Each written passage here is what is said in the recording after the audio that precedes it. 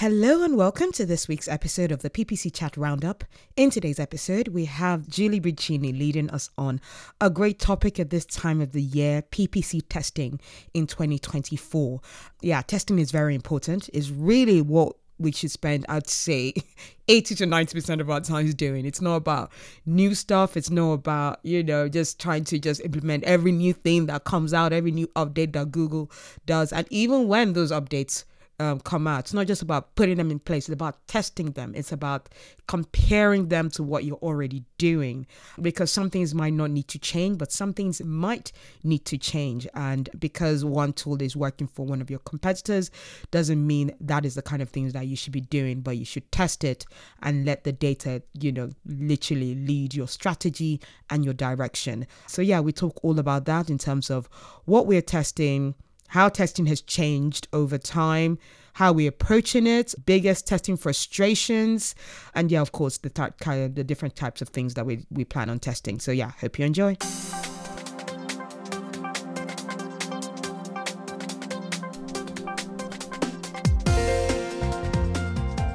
Hello and a warm welcome to this week's episode of the PPC Chat Roundup, a podcast where I round up the Slack discussion that happens on Tuesdays at 5 p.m. GMT. I'm your host, Anu, and I'm recording from my studio here in London, UK, to share not just expert, but also my ideas and considered best practices about paid media and the direction the digital industry is going in. So if you want to keep up to date with my tips and tricks in the industry and get the latest on the podcast that has been called your go-to, if you don't make it to the PPC Chat live discussions, and even if you do, then like, follow, share, and retweet on that's right, Twitter with my handle, The Marketing Anu, or join us in our LinkedIn group, which is the PPC Chat Roundup, or if you're on Instagram, check us out at PPC Chat_Roundup to get quotes and snippets from previous episodes. So yeah, we have Julie taking us on another very lively chat about testing, how to go about it, frustrations we have with it, etc., etc. But before we get into the questions, yeah, this chat is intended for PPC professionals of all levels, as she likes to, mention at the beginning of the chat. So if you have something you want to share, please do. We are a friendly and supportive community. Please don't be afraid to participate.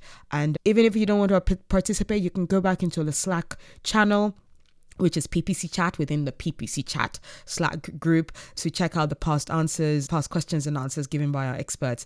And if you, though, just want to sit back and relax and just listen to, and you don't have time to actually start reading all the answers given, well, welcome to this episode. Thank you for joining us on another week, and I hope you find it very useful. So let's get into the questions, shall we? So yeah, Julie goes, let's go. How do you think testing in PPC has changed in the last few years? Does it differ by platform? Now, I leave this to the experts because I've not really done testing across different platforms and not done much testing in the last few months, few years, I'd say even maybe a year or so, because I've been more in the strategic point of view and giving my clients ideas on things they should test. Dwayne answers this one saying, Google Ads going from ETA to RSA has changed a lot since everything is dynamic. That's true. Julie goes, particularly in Google Ads, the ability to test ad copy has really been hampered with the switch to only RSAs. We can't test headlines directly against each other, for example, like we used to. Julia Weiss as well said, isolating variables is really difficult now with so many all-in-one products.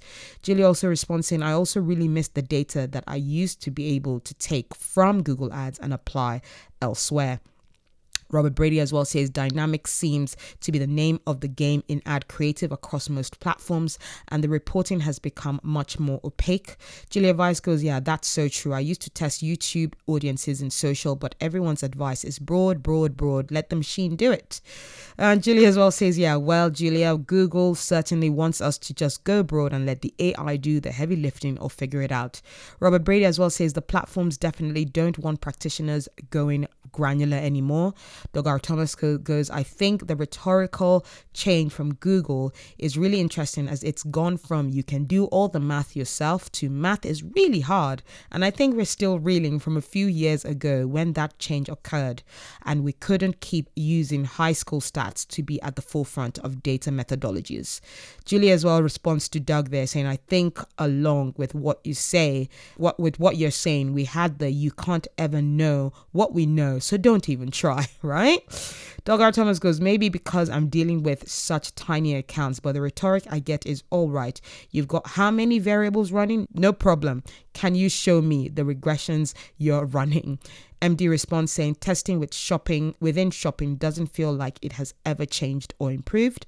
Dogger Thomas goes, and the answer is invariably LOL. I don't have time to do linear regressions, with much less the multimodal regressions that are necessary to do the math. Julia as well goes, all the platforms continue to act like accounts of all sizes perform the same, which is laughable. Account volumes impacts performance much more now with all of the automation in play. It very much is. It really, I'm finding it hard to see how, small businesses with small volumes can really succeed in this area. It's even from the point of view of where I work with the guys at ClickTech and the accounts there. I do understand, it's the more data you give it, the better decisions it makes. And that's just the core of it all. So how do companies starting off manage to actually grow their data? Maybe paid media isn't the way to go as when you're just starting off. I don't know. Robert Brady responds saying the platforms are also trying to capture any excess surplus from the auction environment. Savvy advertisers were always able to produce great returns because they were better than average inside the bidding system. As Google particularly moves to almost all smart bidding, they can scoop more of that surplus by mixing in lower quality inventory to higher quality and keep everyone just barely at their targets and rhetorical break-even points. Dogger Thomas as well says, I remember when I ran a baby math analysis of copy, I found 48 variables then, and I think I was only scratching the surface. Doing a single-tailed T-score was definitely not the right methodology, to say the least about experiment design. Travis Beershall as well responds saying the singular biggest change has been the conversion from a demand capture platform to one where demand gen and demand capture blend. It's a tectonic shift and it's in the best interest of growing the company. Insert shareholder comment here. Advertisers have been forced to adapt accordingly. And then Julie takes us on to question 2, asking, how are you approaching testing these days? Does it differ by platform? Julia Weiss starts us off saying it's been really difficult, particularly with clients that don't have in-platform conversions. Things change or don't work as expected, ? Julie as well goes, these days I am recommending a lot more testing on the post-click side of the equation. It has absolutely always been important. Hello, former web designer here. But with all the automation level out, the opportunities on the pre-click side of the equation, testing what will lead to more conversions and then using that in the ad copy is more where I'm advising right now. Julia as well says, great point, Julia Weiss. It is a lot harder to diagnose issues now than in yesteryear. Dwayne Brown goes, ad copy gets harder to do with Google's RSA. We try to use each ad to test a point of view or copy angle. Then all the copy in one ad talks about that point of view or copy angle. Dogger Thomas as well says, a big shift in my thinking has been away from statistical significance. I feel like I can do better work ignoring the math and pointing at big picture results. We're up 20% year on year in KPI 1, 40% period over period in KPI 2, etc. Small incremental changes in the intermediate metrics don't matter as much, and it's better to discuss those real results. Julie as well says, I think we are also now in an era where our testing is more directional than granular, and that is so weird. We have spent so many years leaning into all the data we had access to, and all that is or has shifted. Robert Brady as well goes, isolating single variables is nearly impossible now. Testing has to be broader and more thematic, but it is still possible, or basically what Julie Bincini said above. Travis Beershall as well says, I agree with much of what's been said here so far. For clients with large enough budgets and sophistication, market holdout tests may be the answer. This is especially true as most platforms continue to obfuscate data in the name of privacy, or it doesn't matter, trust us. And we go on to question 3 with Julie asking, what do you test most frequently? keyword or audience targeting, ad copy, images, etc. Are clients or stakeholders asking for any specific testing? Julia Weiss goes, yeah, lots of creative testing in terms of videos and basically channel testing. Does this channel move the needle for recall, consideration, and in-store sales in a particular region? It's a slower process and riskier in terms of overlapping with existing channels. Then Julie goes, in Google Ads, ad copy is most tested and I am providing more on competitive landscape and landing page experience.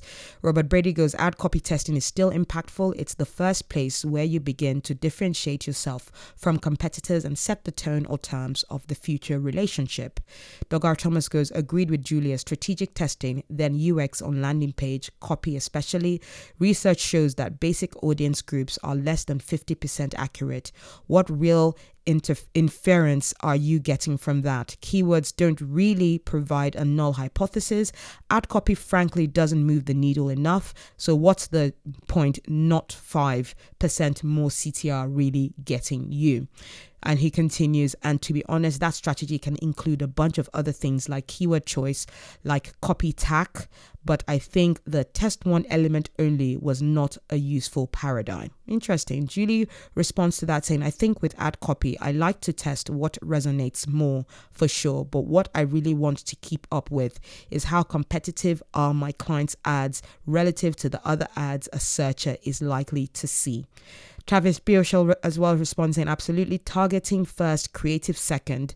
Since you can't isolate individual creative elements, it makes little sense to spend time guessing what works on that on that front. Find audiences that deliver results within KPIs, put forth quality creative, flex with seasonality, updated assets, and to an extent, the audiences themselves. We're far beyond the days of does this headline hit or miss. Travis as well responds saying, I also have been harping on YouTube. Clients need to get this platform in order to succeed through Google Ads, organic video, building awareness, etc. Looking ahead. Slobodan responds saying, in Google Ads, I started testing a lot.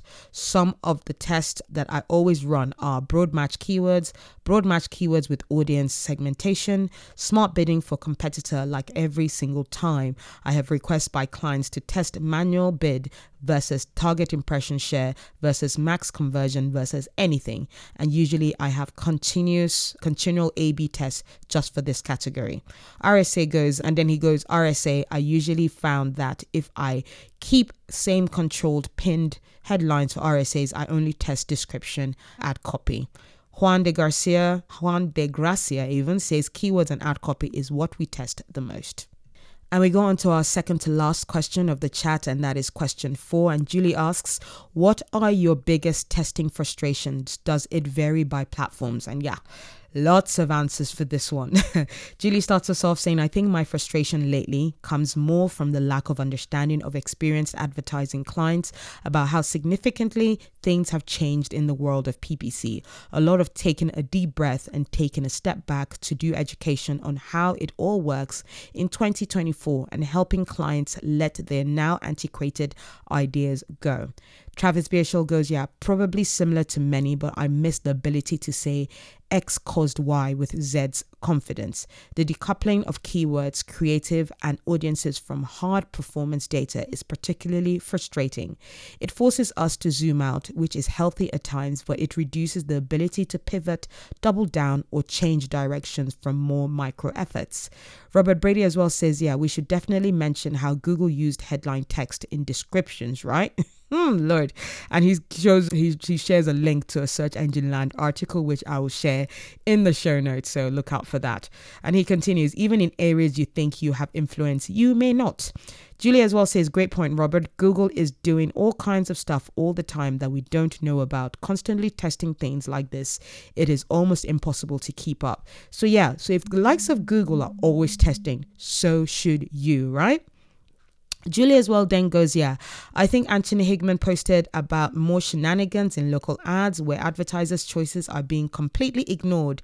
Is this a test? We don't know. And I'll share the link to Anthony's tweet there.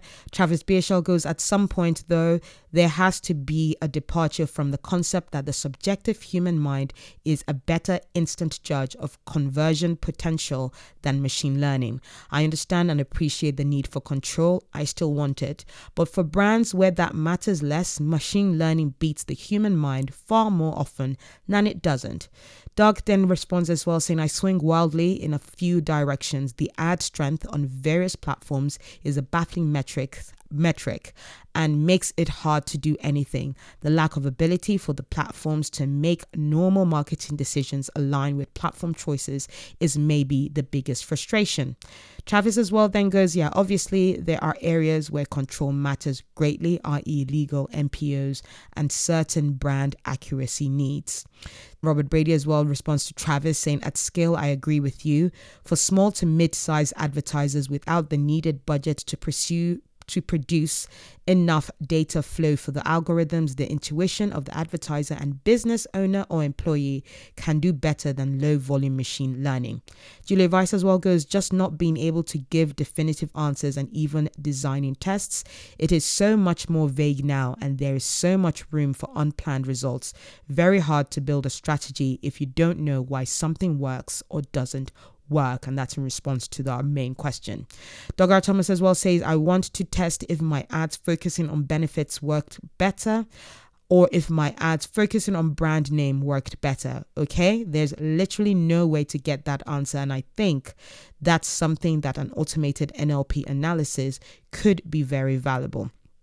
And Travis as well responds to Doug saying, yeah, most hire or Google reps tell you to ignore this alert on platforms. Ad strength has no impact on quality score or auction strength. Doug R. Thomas responds as well saying, but also, I think we spend a lot of time testing things that are so far away from best practices that it's baffling what we're even doing. I talk about benefits there. The amount of feature focused copy is laughable, and we create it in part to meet the requirements of the platforms because we have our one good ad already. Travis as well responds saying, I sort of agree in theory, but given the sheer volume of learning data Google has at its disposal, I still think it makes better calls after say 100 impressions than any human can. It's leaning into the law of large numbers to a degree. And Julie as well says, again, I am going to mention competitiveness. This is going to be even more important as we move into this new era with Google making so many decisions about what gets shown to whom and when. We need to be surer than ever that our ads are compelling and competitive. It is amazing to me how many businesses just completely ignore this, as if they truly believe that only thought process that happens for a searcher is to look only at their ad and say yeah or nay. Mind blowing. Robert as well says, I like these kinds of discussions. Yeah, very interesting discussion. I think very lively as well. Julie responds to Travis saying, I think Google make decisions, declares winners way too fast. They will do it within days, not even let a full week go by. It zeroes it in on behaviors that happened on Monday and Tuesdays, let's say. What if behaviors are quite different on Fridays and Saturdays? They will very much be. Google may have already decided before getting that data. That to me is a problem. So Google are making decision on little data, on small amount of data. Isn't the whole future of the fact that Google needs a lot more data to actually make a decision? That's a very interesting point of view. Travis Beershall as well responds to Julie. They're saying, I no longer see time that something is live or even click or impression counts as valid measuring sticks in this age. With auction analysis happening in fractions of a second plus a mountain of historical data in Google's quiver, something works or it doesn't. It's competitive or it's not.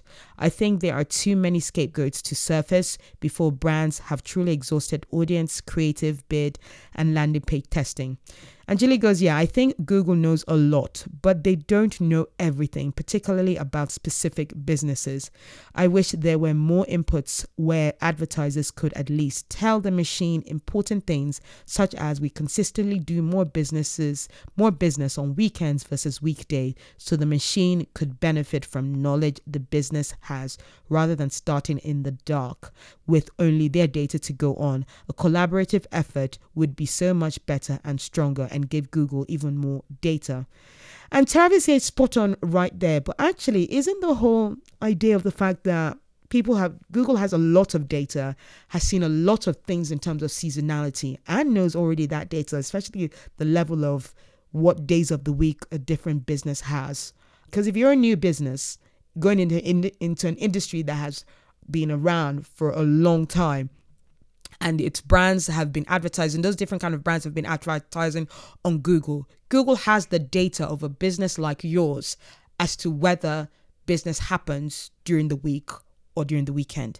So I don't know. This is a very interesting discussion that I will be actually taking inspiration for several LinkedIn posts, because I think these are the kind of things that we should be discussing amongst ourselves. What data does Google really know, and what much more data do we need to be giving Google that it's impossible for them to actually know? So yeah, very interesting. Anyway, so we go on to our last question of this chat now, and Google asks, no, Google doesn't ask anything. Julie asks, are there things you want or plan to test in the first half of 2024? Travis Beershaw starts us off saying, I want to give YouTube a fair swing. Somehow in 2024, it's still a slept-on search of inventory. It is as worthy an investment with enough market penetration as any other top of funnel effort. I have a working model for how to move the needle for both online and in-store purchases predicted on X penetration over Y interval of time. Eager to launch that and prove or disprove its validity. Julia Vice goes, we're introducing Snap to a client who hasn't tried it yet. So that's Snapchat. Comscore, I know, shows a strong percentage of unduped audience available from IG. So that I know was in brackets. So Comscore in brackets, I know, shows a strong percentage of unduped audience available from IG. So we're feeling good and about recall scores and sales. Julie as well says, I keep saying that I'm going to do more PMAX, but it just isn't a great fit for clients I generally work with. I want to get better versed in it, but can't recommend it solely for that reason. Julie goes, yeah, TikTok probably should not be slept on either. And she shares a link to an article from Search Engine Land as well that says TikTok gains traction as a search engine among Gen Z. A study done. Julia Vice goes, TikTok is it. Do not ignore it. Robert Brady goes, yeah, in response to Travis Beershaw going, keep us updated on your YouTube efforts. Tons of good inventory, but mountains of worthless junk as well. Doug R. Thomas goes, I have some decent experience with YouTube and would suggest pairing that with other OTT. Happy to chat or collab on it. Maybe a chat about YouTube advertising in the future is on the cards. So yeah, I think Julie should look out for that. So Travis responds to Robert Brady saying, channel targeting, it's limited, needs to be stacked significantly for scale, but it's safest. Doug R. Thomas goes, yeah, 100%. Only target by channel. Choose your channels specifically. There's no way to do audience targeting effectively on YouTube.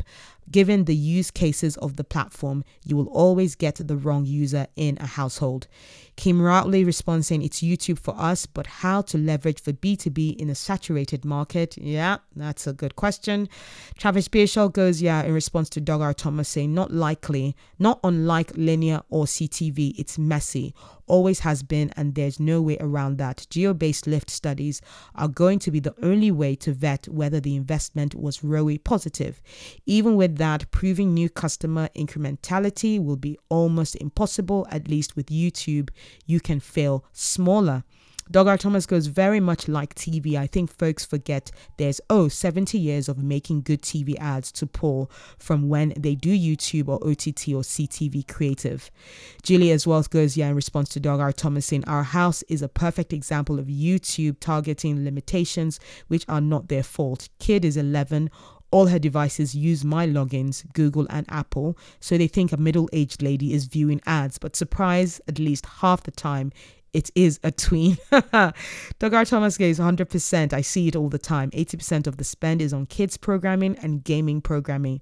19.9% is on influencer stuff and MFA channels. The rest is maybe in market.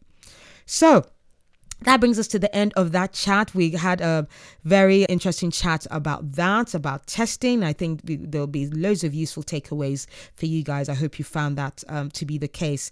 And I'm seeing here, Julie has said that there is no audio chat this week. So unfortunately, this is going to be the one chance of you either hearing or getting the experts' advice given on the Slack group. Going there if you want to see that in writing. So I hope you've taken some great takeaways there and found that useful. But if you want to chat more about this, it's about going on the Slack group in there and going to the PPC Chat Slack channel. For any feedback about the podcast or even some correction on anything that has been shared, find me on LinkedIn. I'm on LinkedIn the most. So just if you search for @themarketing Anu, you'll find me as well, or just find my name, Anu Adegbola. You'll find me there. We also have a PPC Chat Roundup group to join as well.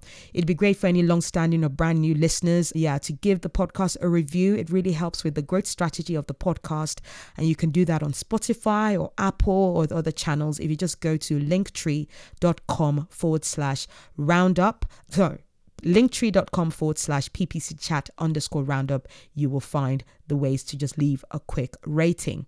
And we've got about just over 2 weeks, or is it 2 weeks on the dot for the next PPC Live event. Yes, you're going to be hearing me saying PPC Live more often, and more news to come about that later on. But we're going to be having some great talks about data privacy. We're going to be having some great talks about demand supply in paid search. That's Byron Tassoni Resh's talk. He's going to be talking about demand and supply models in paid search. We're going to have Amy Stamper talking about paid media in a post-cookieless world. We're going to be having Holly Kelly talking about the importance of PPC and SEO integration. So please join us for that. Go to ppcliveuk.com to look for where you can get tickets for that. Tickets are only £20 for that, and that'll be on the 1st of February. And we've got a location in Soho, like central London. So that should be accessible for as many of you as possible. So finally, remember, for your campaigns and businesses to glide smoothly, there's a lot of hard work needed beneath the surface. So keep your swans kicking. Bye, and speak to you next week.